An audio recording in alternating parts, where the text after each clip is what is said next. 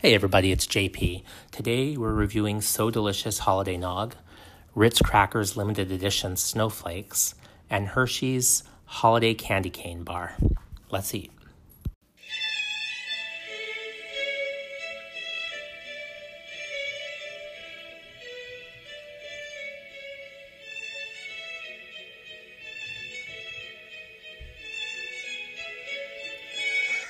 Hi, welcome to Junk Foodies, the podcast where we talk about, review, and rate the foods your parents said would spoil your appetite.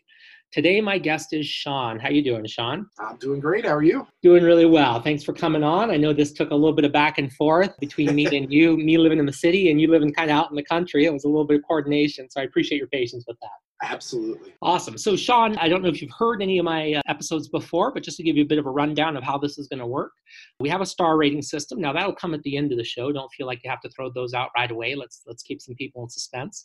But each product will rate from 1 to 3 stars. 1 is you're indifferent or you're not crazy about it, wouldn't pick it up again. Number 2, you definitely would look for this particular product again. And 3 is just like, oh my God, this is amazing, and let me have some seconds right now. And we'll talk a little bit about some food memories. I've got some questions here for you, and then we'll talk about the foods themselves. Sounds great. Awesome. So we start with the drink before we get into the reviews and all that. What is your drink of choice, typically speaking? I used to love soda.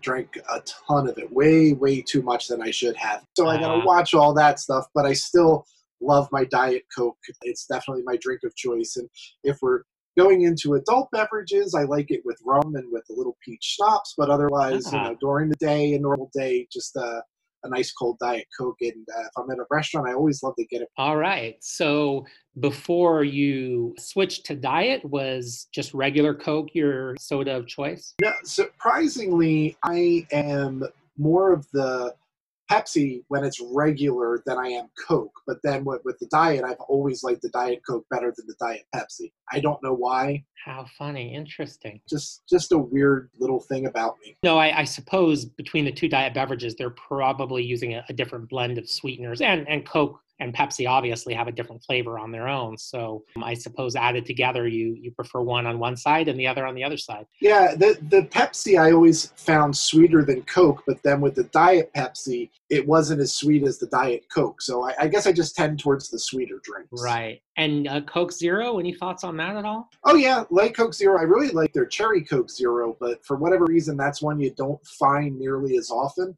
Okay. And the Pepsi Zero, all of those are pretty good. They're all pretty good. All right. Now, do you have any memory specifically that sticks out revolving around junk food? Oh, yes. So the way my family is set up, I have a few older siblings who are 8 to 11 years older than me, and then this big gap, and then me. And so when I was growing up, my parents would have a lot of things they had to do with my older siblings, and I would spend a lot of time with my grandparents. And every Saturday night, my grandmother had this just tradition of having a bowl of vanilla ice cream, but having it with the little pretzels. And basically just forgoing a spoon and eating the pretzels and ice cream. And even to this day, I lost both of my grandparents in the 90s, but even to this day, every now and then I'll get a little nostalgic and I'll have to sit down with a bowl of vanilla or vanilla bean ice cream and just a bag of pretzels and just have at it. So. Oh, that's great. That's so funny. And I could see how that would, again, and I've talked about this before, like sweet and salty, they go together for a reason. And I could see how that would work. I've never heard of that particular combination, but you think about like chocolate covered pretzels, or even they have these, yogurt or white chocolate covered pretzels. And it's kind of along the same lines as a pretzel with ice cream. So it wasn't just a treat. I mean, I always say I had to earn that because every Saturday night my grandparents would sit and watch Lawrence Welk before we had the ice cream. So I was made to suffer before I got the reward. So. There was a price to pay for that treat, huh? Absolutely. Oh, Lawrence Welk, that's hilarious. Nowadays, it sounds like you're probably watching your intake a little bit. What's your go-to snack between meals? A lot of microwave popcorn because it eliminates the sugars. Right. And I usually mix up my own trail mix where it's peanuts, raisins, and other like dried fruits. I love coconut, And so I like to get these coconut strips that they sell at Walmart. They taste like candy, but there's no sugar added to them. It's just Oh, the way nice. they dry them. Yeah. It has just the natural sweetness of the coconut in there. Right. So, I like to mix all of that up so I get a nice variety in there. I did learn I don't like banana chips in there because I don't like the sudden difference in texture where they're so hard and everything else you're eating is, I mean, peanuts are hard, but not really, Right. and Not then the all the same way a dried banana chip. fruits. Yeah. So. All right. And maybe this will be banana chips, but what's one item that you find inexplicably popular that you're not really a fan of? Yeah, no, I do like banana chips, Okay. just not mixed into that group. But for me, it's iced coffee. Oh, interesting. I don't get it. I like coffee. I like iced tea. But there's just something about when coffee gets cold that just does not appeal to me in any way, shape, or form. So, but I live with my wife and my daughter, and both of them love their iced coffee. So we're always going to, Dunkin' Donuts to get that, and I'll just grab a diet soda out of the cooler. I guess it takes all kinds. Yeah, whatever everybody likes. I'm always the mindset. I always tell them, just because I don't like it, you go right ahead. That just means there's more for you. There you go. There you go. Yeah, I think sometimes it's funny. Food is a universal experience, and we all have memories around food, and we all have to eat. And I guess some people have different relationships with food, but it's funny how people get really almost like, I don't know, judgmental or about the way other people eat. And it's just like, well, what difference does it make? If you don't like what I don't like, and I don't like what you don't like, so what? That makes the world go round, like there's no right or wrong way to do any of this, right? Yeah, if you ever want to have that conversation, just if you're at a breakfast table, put ketchup on your eggs, and everybody at the table is going to have an opinion about that. So. All right, good to know. Well, that brings us to our drink review, but first, some fun facts.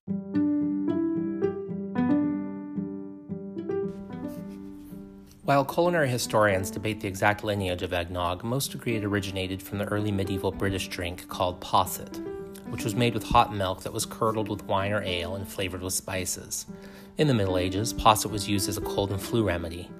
It was popular from medieval times to the 19th century. Eggs were added to some posset recipes, according to Time magazine. By the 13th century, monks were known to drink a posset with eggs and figs. A 17th century recipe for My Lord of Carlisle's sack posset uses a heated mixture of cream, whole cinnamon, mace, nutmeg, 18 egg yolks, 8 egg whites, and 1 pint of sack wine, a fortified white wine related to sherry. The history of non-dairy eggnogs goes back to 1899 when Almeida Lambert, in her Guide for Nut Cookery, gave a recipe for, quote, eggnog, made using coconut cream, eggs, and sugar. In 1973, Eunice Farmelant, in the Natural Foods Sweet Tooth Cookbook, gave a more modern non-dairy eggnog recipe using 3 eggs separated, 2 tablespoons of barley malt extract, 4 cups of chilled soy milk, 1 teaspoon of vanilla extract, and nutmeg. In 1981, Grain Country of Los Angeles, California introduced Grain Nog, the earliest non-dairy and vegan eggnog. Based on amazake, a traditional Japanese fermented rice beverage and containing no eggs, Grain Nog was available in plain, strawberry, and carob flavors. Also in 1981, Redwood Valley Soy Foods introduced Soy Nog, the earliest soy-based non-dairy and vegan eggnog based on soy milk and tofu added for thickness. It was renamed Light Nog in 1982 and Tofu Nog in 1985. Consumption in the United States in 2019 was 53.5 million bottles purchased, and America spent $185 million on eggnog. The consumption of eggnog was down 42% since 1969. Okay, so we've got the So Delicious Coconut Nog. Sean, why don't you tell me? You've already mentioned a little bit of a spoiler there. You've mentioned that you're a fan of coconut, so presumably that won't make you dislike it. But what did you think of this as a beverage? I enjoyed it. The biggest thing for me, I didn't detect too much of a coconut flavor to it, so that was actually a little bit disappointing to me. But the one thing, I love eggnog, and I thought this tasted enough like eggnog that it was a good substitute, but it didn't have that real heavy thickness that eggnog has, Right. which is the part that I'm not a super big fan of. Hmm. I would prefer it a little thinner like this is, but I really enjoyed this. I would definitely buy this again. Okay. Yeah. So I'm a fan of eggnog too, although I don't drink it much these days anymore. And I didn't know what to expect. I've had coconut milk before as like a dairy alternative, poured over cereal or whatever, not the kind that comes out of the can, but the kind that comes out of a carton. And I always found it had a creamy mouthfeel, but always seemed kind of thin at the same time, which is kind of hard to explain. It's like creamy water or something. It wasn't like milk. You wouldn't mistake it for milk. And so I didn't know what I was going to get going in. And I was actually pleasantly surprised. It did remind me a bit of eggnog. Yeah, maybe not quite as thick, but it had that kind of custardy flavor. And I thought as well that there might be a bit of a hint of coconut there. I didn't pick up on that too much, maybe just a little bit there at the end. It had some spiciness going on. Like I kind of got more cinnamon than nutmeg, I think, which is typically what you associate with eggnog. But overall, yeah, I would say it was a happy surprise for me. I didn't know if it was going to be awful or just kind of okay, but it was decent. Yeah, I kind of looked at it like I eat turkey bacon most of the time. Right. And I was having this conversation with somebody and they were like, well, that's not bacon. And I go, well, no, it's not. It's turkey bacon. If you go into that expecting the flavors and texture of a piece of bacon, you're going to be sadly disappointed. The same thing. If you go into this expecting your typical eggnog, you're going to be disappointed. Right. But it hits all of the right notes. Like you said, the spiciness, the cinnamon, the nutmeg mixture. It hits all those right notes that you can trick your brain into going, okay, yes, this is some form of eggnog. Right. But as an alternative, if you're having any kind of health concerns and you need to do something that is more healthy alternatives, I think this would work perfectly. Yeah, and I didn't even think to compare the label on this to a typical eggnog, but I'm going to guess there's a lot less fat and there's a lot less sugar. So yeah, certainly a healthier alternative than like a really heavy calorie-laden and fat-laden eggnog. Yeah, I would agree. That's kind of where I am. Now, you mentioned earlier, mixing a splash of rum or peach schnapps into your Coke. I have to now have an entire bottle of this stuff or an entire carton of this stuff now. I think maybe I'm going to have to experiment with a little bit of rum, or a friend of mine recently told me he likes to put a little amaretto in his eggnog. So I might have to experiment with that as well. Nice. I have never had alcoholic eggnog.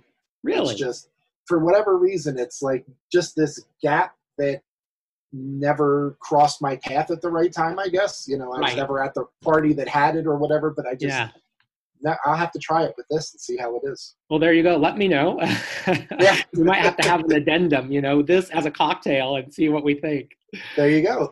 All right. So we've talked a little bit about sweet snacks, a little bit about savory, salty and sweet. Would you consider yourself a sweet or a savory person? I definitely think I'm more of a savory person. I asked my wife, we were going over these questions together, and I was kind of like, well, what would you guess I am? She said sweet at first, and I definitely am in some respects. There's certain sweets that I absolutely adore and will go after every time. Cheesecake, probably top of the list. But for the most part, I think I'm more savory. I would, the kind that if I'm going to snack, I would prefer to snack on peanuts or chips than I would on candy. And if I'm going for candy, I tend to avoid chocolates and go more for like, a sour candy or a gummy or something like that. I've never really been a big chocolate fan. That eliminates a lot of the sweets right there when you don't like chocolate. So I definitely would have to say I fall on the savory side of things. Okay. And when you were growing up, was a specific snack when you came home after school that you would have before dinner? Yeah, there was. And I'm almost embarrassed to admit this because I think nowadays it probably almost doesn't even qualify as food because it's probably so bad for you. But my parents were forever buying Elio's Square Pizza. And it was just the absolute junkiest pizza in the world. It comes in, it's like a big rectangle, and you could break it into 3 pieces, and it just like barely had any cheese on it. It was just absolute garbage pizza, but that was my snack every day when I came home from school. I would eat a piece or two of that pizza.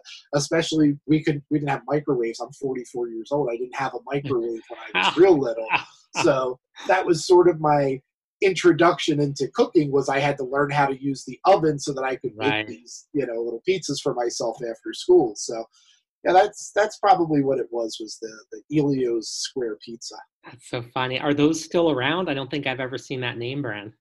They are. Are they really? I know around me they still have them in Walmarts and the grocery stores around us. If you look in the frozen pizza section, it's in there. It's a white box and it says Elio's. And I want to say it's red, but it could be orange lettering. But it's weird. I mean, it's really weird. And you said this was kind of your parents had stock up on these. Did you come from a family where you had a lot of prepared foods, or was your mom? I assume your mom at that time, you're about my age, so Dad didn't do really any cooking when I was growing up. Was your mom much of a cook when you were growing up? Well, surprisingly, the job that my father worked, he worked a 7 to 3 shift. He was a HVAC mechanic for a drug firm at one of their factories. Oh. And he would get done at 3 o'clock and get home from work around 3:45. So he was the one that cooked dinner for us. Well, there you go. Assumptions corrected here tonight. Yeah. It's my sexist assumptions. Well, but I will say that I was definitely in the minority. Everybody else that I knew, their mom did all the cooking. And my mom cooked a lot on the weekends. Okay. But yeah, it was usually my dad. So we always had prepared dinners, but we also would have a lot of things around for like evening time snacks. We weren't big on cooking breakfast except on Sundays.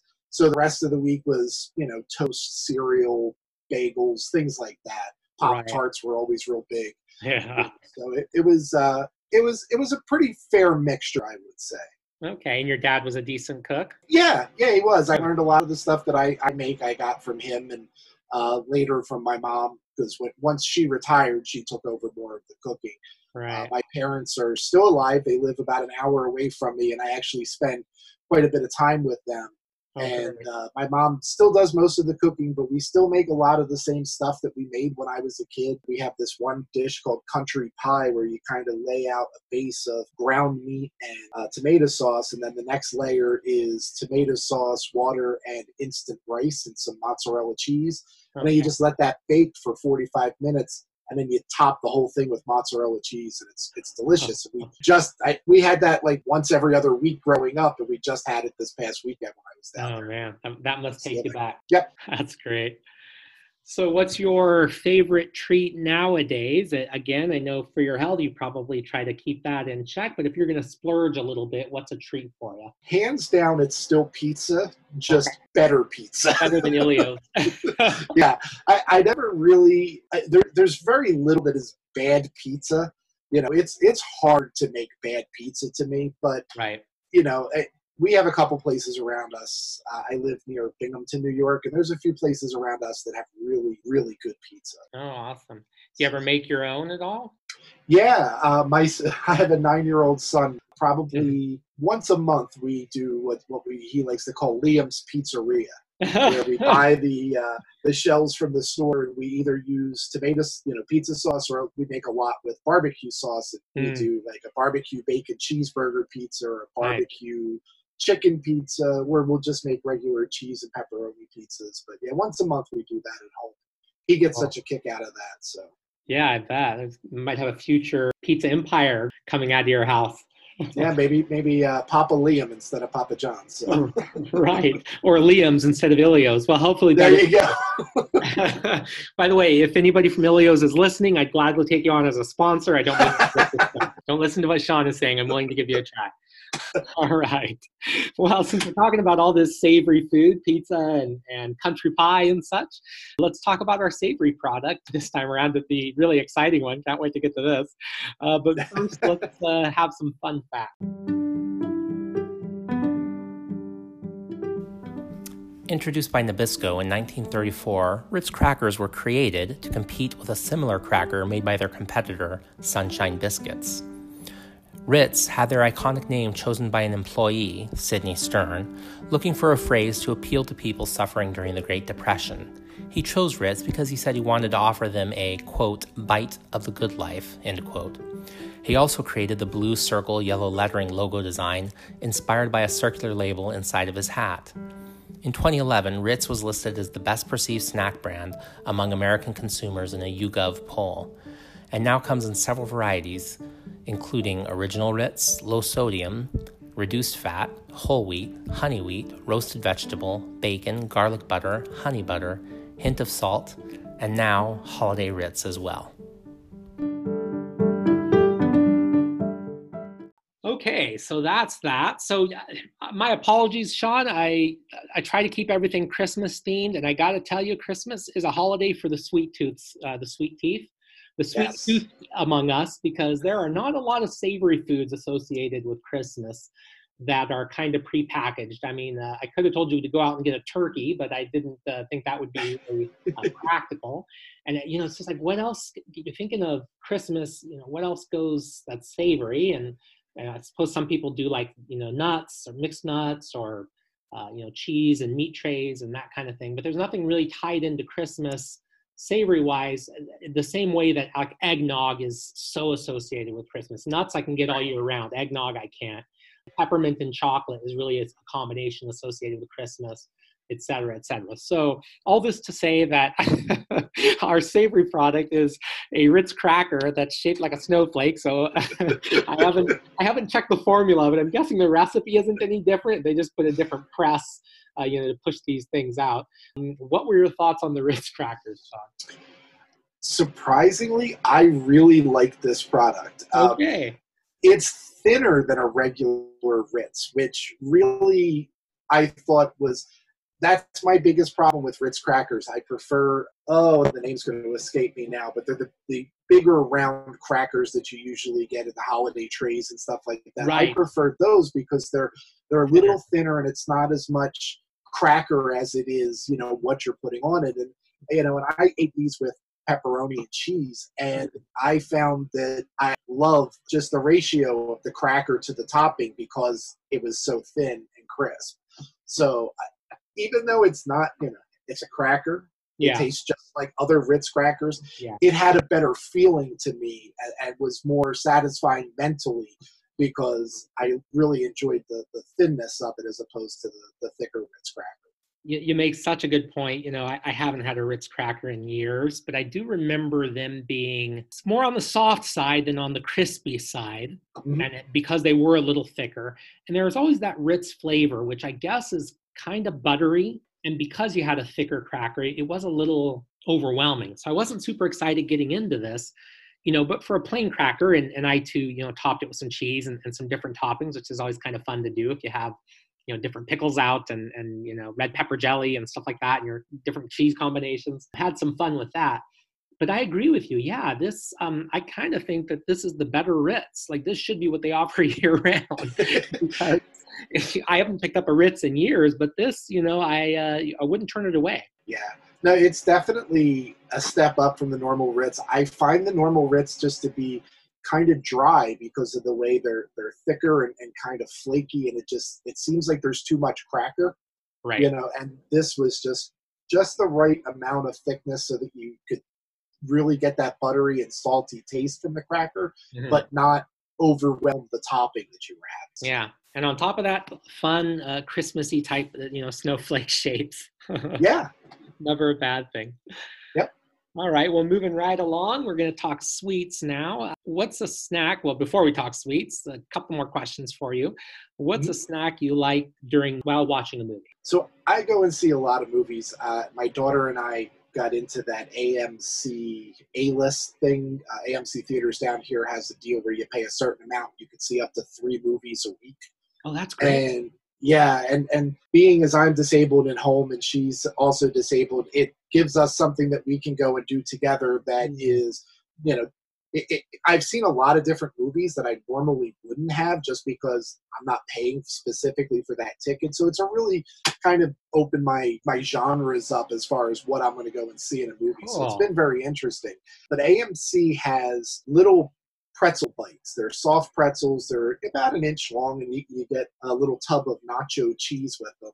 Mm. I grew up in Philadelphia, and Philadelphia is all about the soft pretzels and the cheese cakes, of course. But Yeah. as far as snacks go, you're either talking tasty cakes or you're talking soft pretzels. So Right. I always enjoy that. When my wife and I got married last year, our appetizer that we had a pretzel bar. We had somebody who made a ton of little pretzel bites, and we had cheese and apple butter and yogurt and a couple of garlic butter and different things for people to take as dips for the pretzels, and that was kind of our little appetizer. So for me, I always get the pretzel bites when I go to the movies. Again, it's my natural predilection to go more towards the salty and savory than it is towards the sweets. Everybody else is, picking out the candies, and I'm going up there going, I want my pretzels. Okay. And interesting that you didn't go with popcorn. So maybe it's just because you eat popcorn at home. So going to the movies, it's like, hey, I can get this thing I'm not having at home. Is that kind of what's happening there? Well, that, and my wife always orders popcorn, so I always have some there. Cover So, it yeah, exactly. That's the other nice thing about, I feel like I'm doing a commercial for this AMC thing, but the other nice thing about that is you get free refills on your popcorn and soda and things. So the popcorn's always there. So to me, the pretzels are more of the treat. Right. Now, a side tangent here, you mentioned as you were talking about growing up in Philadelphia, you mentioned tasty cakes. Yes. And this is something I grew up on the West Coast. So I've never, well, not really on the coast, but in California. I've never had a tasty cake, and I only heard about it, I don't know, in the last year or so. So I'm very curious about this. Can you tell me what that is exactly? I suppose I could Google it, but since I have an expert here, tell me what a tasty cake is. Tasty Cake is a Philadelphia company. They make all kinds of different snack cakes. Their main ones, I guess, that they're probably known for, are their chocolate cupcakes. Think more along the lines of like Drake's cakes, or a little bit higher quality than a Little Debbie cake. And they also have another big favorite is their candy cakes, which is a small round cake, and the base of it is kind of like a little sponge cake. And then the ones I like are topped with peanut butter and then covered in chocolate. Wow. And then they also do a lot of fruit pies, which are, they're big ones. The Tasty Claire, which is like an eclair or a Boston cream pie. It's filled with the custard, and then there's a stripe of chocolate along the top, like you would have on an eclair. So, that's basically what it is. But Tasty Cake is a Philadelphia institution. You go down to the Philadelphia Phillies game or the Flyers game or whatever, and there's always Tasty Cake signs. You walk into any mom and pop corner store, and they're all over the place in Philadelphia. They always have Tasty Cakes, and so they're definitely a Philly institution. All right. Well, one of these days I'm going to have to get down there and try a real cheesesteak, which I've never had, not one from the actual source. And apparently I'm going to have to finish it off with a tasty cake for dessert. Now, if you're going down there, there's always the debate of Pat's or Geno's. Right. The correct answer is neither one of them. Okay. Because they're for tourists. Right. You go into any other sandwich shop in Philadelphia, and you're going to get a good cheesesteak. Interesting. And don't listen to anybody that says you have to have it with Cheese Whiz, or you have to have it with American cheese, or you get it how you're going to like it. Right. But you're going to get such a better product if you don't go to the tourist trap places. So funny how that works, isn't it? And yet those are the ones that I've never been to Philadelphia, and I've heard those names. So yeah. Well, anytime you watch, if you're a football fan, you happen to be catching a game from Philadelphia, inevitably during one of the times they come back from commercial break, they'll come back showing guys making cheesesteaks, and it's always Pat's or Geno's. Now let's sell some sandwiches here, Sean. What's for your money, what's the best one in town? Maybe the one that the insiders know about that the tourists don't. As far as restaurants goes, unfortunately, my favorite place just closed down like a year ago. But the place I grew up on, I always loved their cheesesteaks, and it's a place called Old London. There's a couple locations in Philadelphia, and it's funny. I hadn't lived there in my old neighborhood. I moved out in 95, 96. And to this day, I walk into Old London's, and they recognize me. Oh my gosh. And so it's one of those things where you find that a lot in Philadelphia, where you just have in your neighborhood, these neighborhood shops that remember all the people that have ever lived in that neighborhood. It's the food, but for me, it's also the kind of the comfort of going into that shop and seeing that it hasn't really changed much in the last 30 years either. So. Right. There is something comforting about that, isn't there?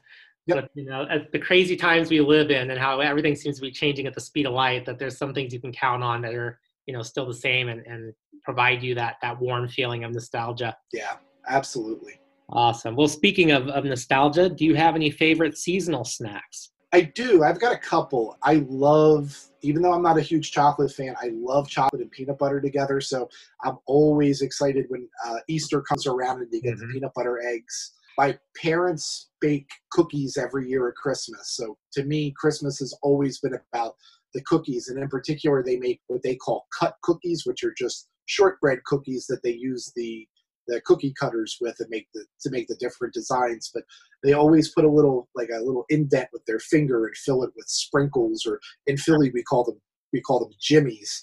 So to me, Christmas is always about the cookies. And I also really like one particular Girl Scout cookie, which I'm sure with as much as I've talked about coconut so far, you could probably guess is the Samoa. Yeah. But the other reason I like the Samoa is the Samoa was released not just on my birthday, but it debuted the exact day I was born. Wow. February 18th, 1975 was the day they rolled out the first Samoas, and that was also the day I rolled out. And so it's just something psychologically, I guess, has clicked, and I just have always loved that cookie. All right. Now, you mentioned peanut butter and chocolate. That's, of course, a classic combination. Do you have any combinations that are maybe a little unusual that you like of snacks or treats? Yeah, again, the pretzels and ice cream is Right. one. I also enjoy dipping pretzels in applesauce, so you get the little applesauce cups, and especially they have those ones that are waffle, that have the lines on them, because I find they hold the applesauce really well. There you go. And the other is, I know I said earlier I'm not a big fan of banana chips in my trail mix, but we have a store nearby. You mentioned that I live out in the country. I live in an area that is populated with a lot of Amish folks as well. And they have a little shop, and they make fresh peanut butter right there. Whoa. And I love to get their unsweetened banana chips and a fresh thing of peanut butter and eat that just like chips and dip. That sounds like a great idea. Yeah, I realize like the banana and peanut butter thing isn't that odd. Yeah. You've heard about, I mean, that was Elvis's thing, wasn't it? It was bananas and peanut butter. So, but the banana chip and just eating it like chips and dip is just something I've always enjoyed, that other people have kind of looked at me and gone, that's a little weird. So I'm digging that as an idea, though. I love, I'll just peel a banana and take a knife with peanut butter and, take a bite and spread some peanut butter on top and all the way to the bottom of the banana. So the idea of doing it like chips and dip, I'm really digging that. I'm going to have to give that a try. Yeah, and with the fresh made peanut butter, there's no sugar added to it or anything. So if you're like me and you're having to watch your sugars, you've got all the protein in the peanut butter. So it's not, there's fats in there, but it's not as fatty or sugary as if you had gotten like sour cream and made some sort of French onion dip or whatever you like. Right. And the banana chip, even though there's natural sugars in there, it's still a much better alternative to the carbs that then turn into sugars you get from potato chips. Right. Huh. Interesting. Cool. Now, not to get too morbid at the end of this, but if you having a last meal, so in which case you wouldn't have to worry about calories, you wouldn't have to worry about blood sugar, any of that stuff, what snacks would be there? This was probably the toughest question on the questionnaire that you sent. I had to really think about this, and for me, I picked three things, two of which I've already talked about. Got to have soft pretzels. That's just takes me back. Yep. Got to have Reese's Cups because, like you said, if I don't have to worry about the sugar and I'm going to go all in, I'm going to eat an entire bag of the little miniature Reese's Cups. Yep. And black licorice, black Twizzlers, or black jelly beans. And that's another one of those ones that is very polarizing. Sure there's nobody that kind of likes black licorice. You either really like it or you really hate it. Okay, black licorice. Well, I'll share the peanut butter cups with you then, and make that full. If assuming you invite me to this meal. Absolutely. All right. Well, this brings us to our sweet treat, but first, some fun facts about that.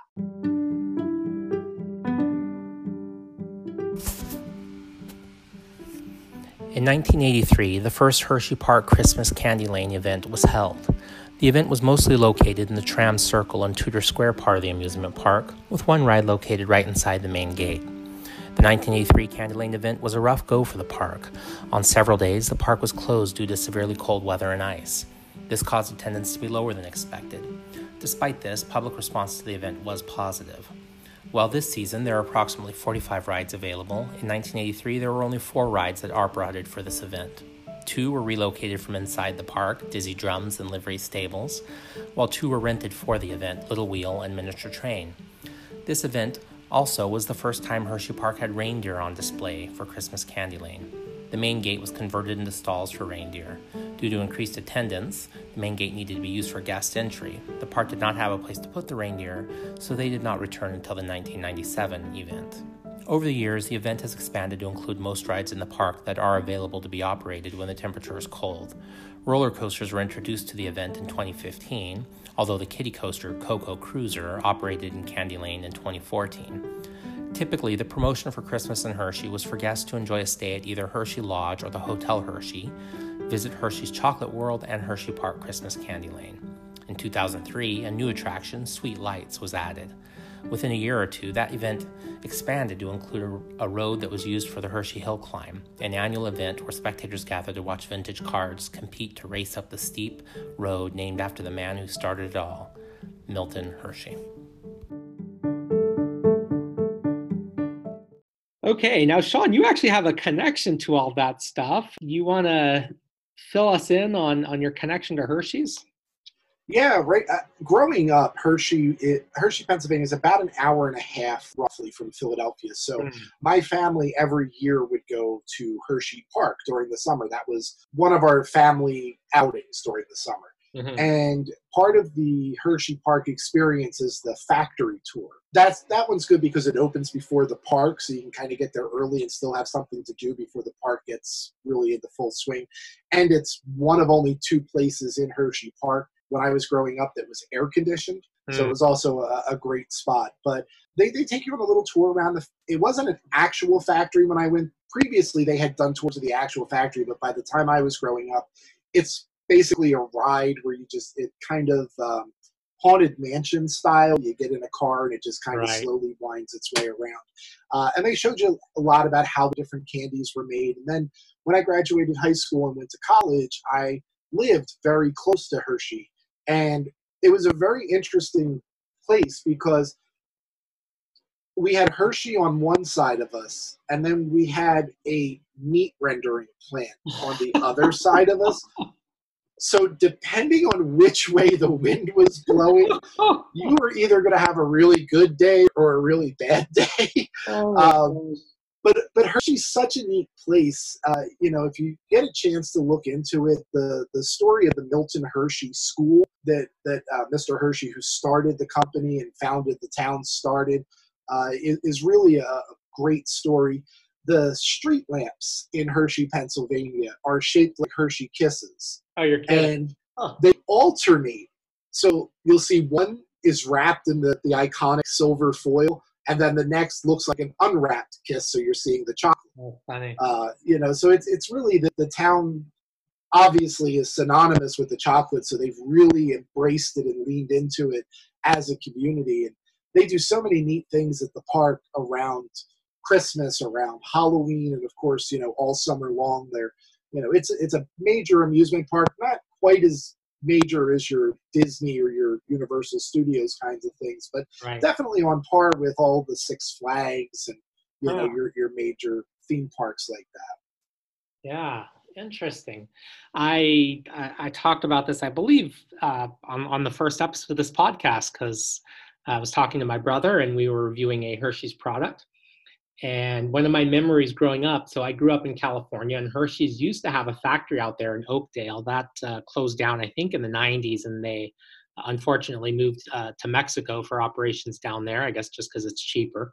But I have this memory of being a kid and going on the Hershey's chocolate factory tour, and the air just smelling like chocolate, and seeing these like people in, hairnets and like lab coats, working on these machines, and watching the machine make the Hershey's Kisses and all that stuff. And it's just so magical as a kid. I mean, it was as close as you could get to, going to the Willy Wonka chocolate factory, minus the Oompa Loompas.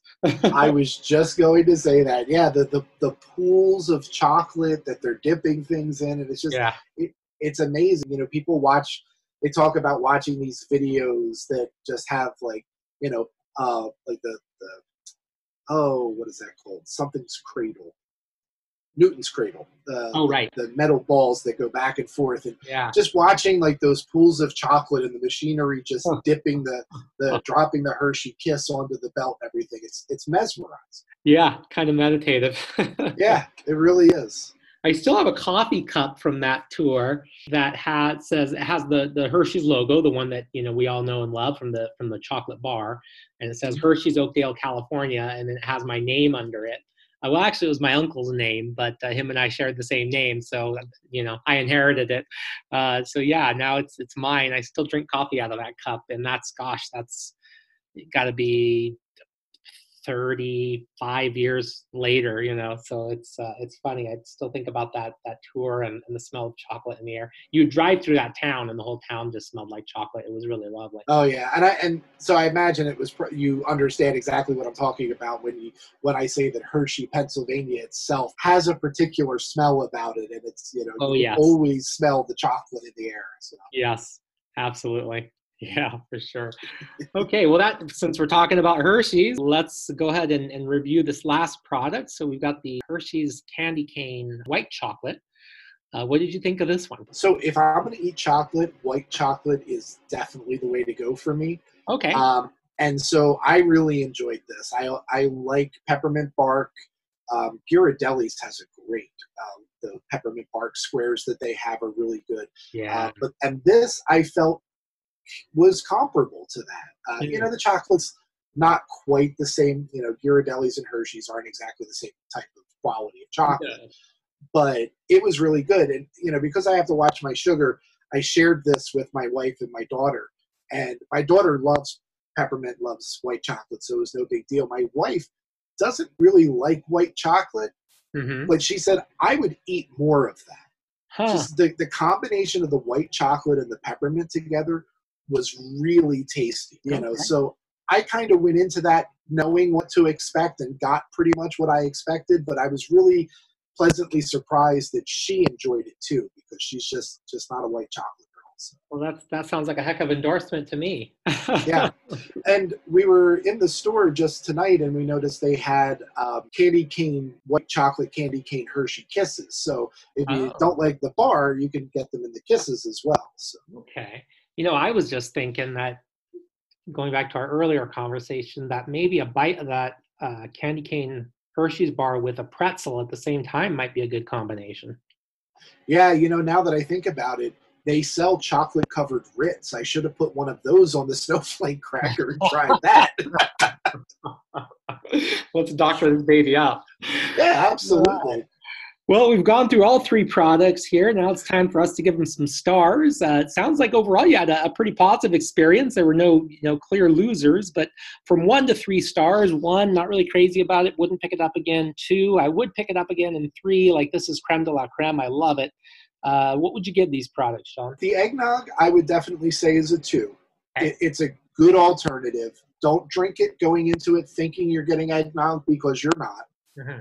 But as an alternative, it's really good. Yeah. Like I said, it hits all the right notes for eggnog. So I would give that 2 stars. I would definitely try that again. The Ritz cracker, 2 stars, very middle of the road. It's a cracker. There's nothing super special about it, except it hit the right spot with the thickness of the cracker. Right. So I would I was actually kind of disappointed tonight when we were out that they didn't have them in the store we were in, because I so would have bought them again rather than regular crackers. And as far as for the Hershey's, I'm going to give that a 3. I love white chocolate. That really hit the spot and had the nice minty flavor to it. And even my wife, who doesn't like white chocolate, was on board. So I definitely would say that one's a 3-star. Excellent. Well, you and I are basically simpatico today. I thought the eggnog was good. Not the best thing I've ever tasted, and certainly you have to have your expectations in the right place, but I'd drink it again. So I give that a 2 stars. The Ritz, it's a cracker, you're right. But if I'm just grading it on, for its crackerness and not grading it against the most delicious savory food I've ever had, I think it's a solid 2 stars as well. And I like the chocolate bar. I guess I kind of forgot or the white chocolate bar rather. I kind of forgot to talk about it, but you basically took the words out of my mouth. It was creamy, it was minty, not too sweet. Sometimes white chocolate can be a little overly sweet. I didn't find that to be the case. And the mint gave it a nice, white chocolate on its own is just kind of creamy and bland. And the mint just livened it up a little bit, gave it a little snap. You know what I mean? So I really liked it. And I would give it a 3 stars as well. So overall, we did pretty good on this one.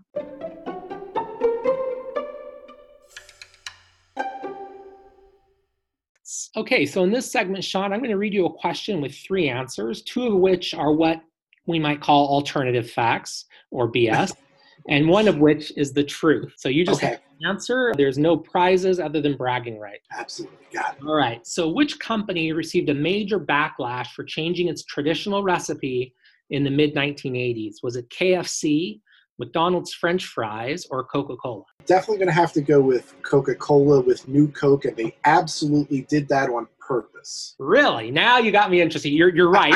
You're right about the Coca-Cola. Tell me more about the on purpose thing. Good conspiracy theory coming on.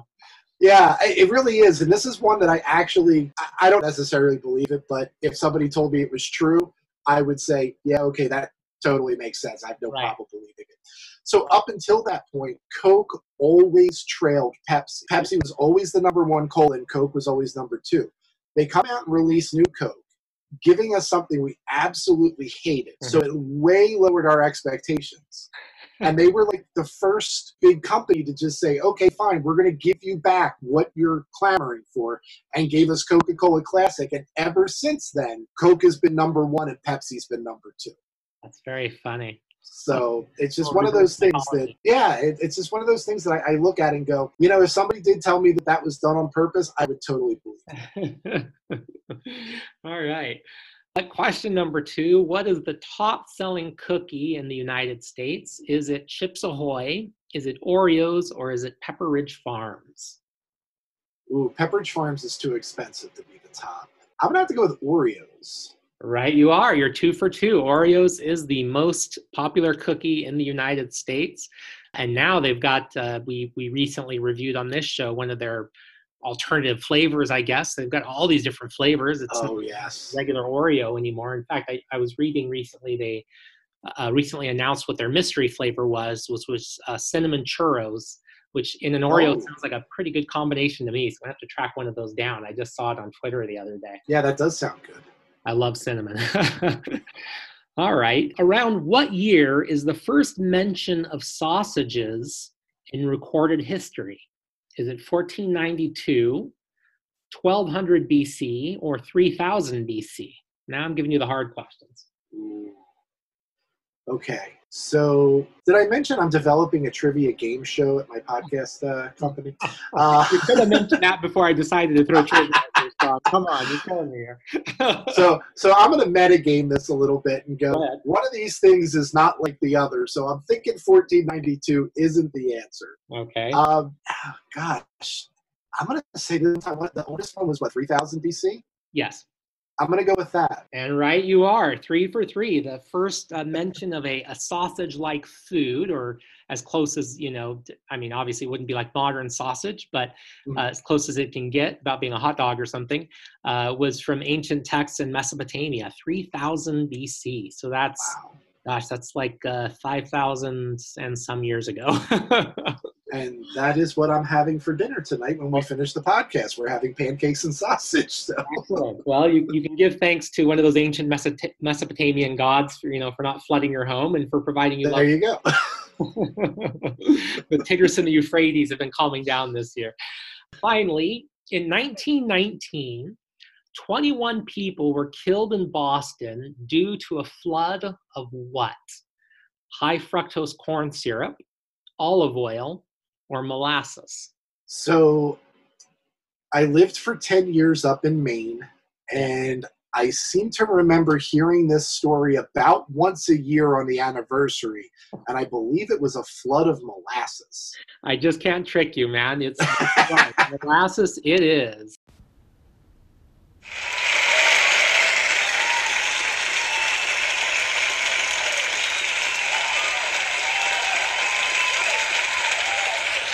That's what you call really good production values here. My delayed applause. I am a fountain of useless information. What can I say? Yeah, so there was a tank, these big steel holding tanks of molasses. And as far as they can figure, one of them started to maybe ferment a little bit. And that caused the pressure to build up, and it eventually exploded. And it was basically a tidal wave of molasses that killed 21 people, did just tons of damage. And apparently for like 100 years afterwards, on a hot day in the summer, it still kind of smelled like molasses because it had just like soaked into the ground and everything else. So I can't think of a more horrifying way to go out than drowning in molasses. But yeah.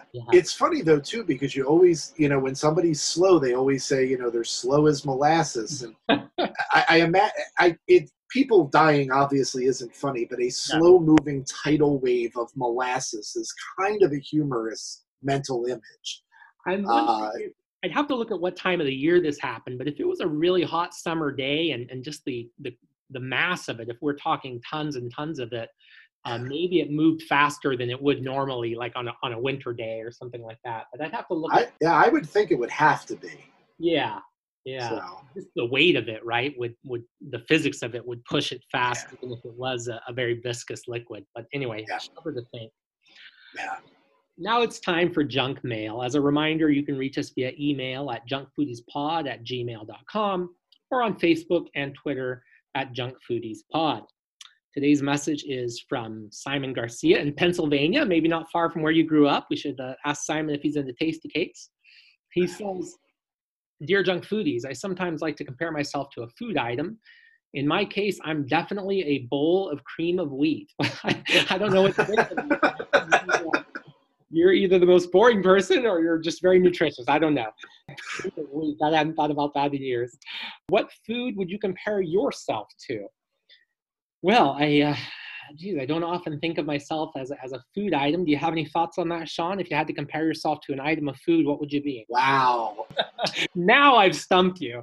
The molasses you were ready for. This one you weren't. Yeah, this is an interesting question. Oh, I could go in so many different directions with this. I guess I'm going to have to go with my soft pretzels again because I could be a little crusty, I could be a little salty, but most of the time I'm just a big softie and, comfort food. So. Okay, all right, I like it. So for me, I'm going to have to go with trail mix because there's a lot of different components to my personality. Sometimes you might think you're getting one thing, but you're definitely getting another. And I'd like to say I'm mostly sweet, but I can be a little salty depending on, what kind of mood you catch me into.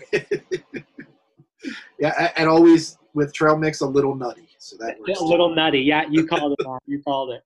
All right. Well, that brings us to the end of the episode. Sean, I really want to thank you. I had a lot of fun. I hope you did too. Absolutely. And you have a podcast of your own, right? We actually have 2 podcasts that are coming up.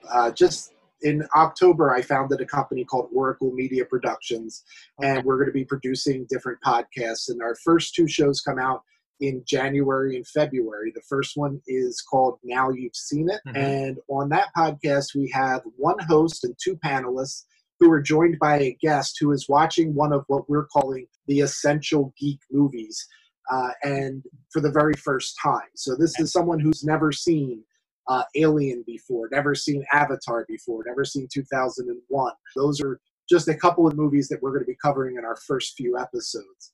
Then the next podcast that'll come out in February is called The Stories Behind the Songs. And each week we're going to take a look at a different artist or theme, like songs with colors in the title or songs with days of the week in the title.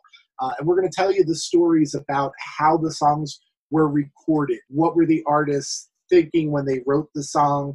Is there, what was the uses in pop culture? What's the impact in pop culture?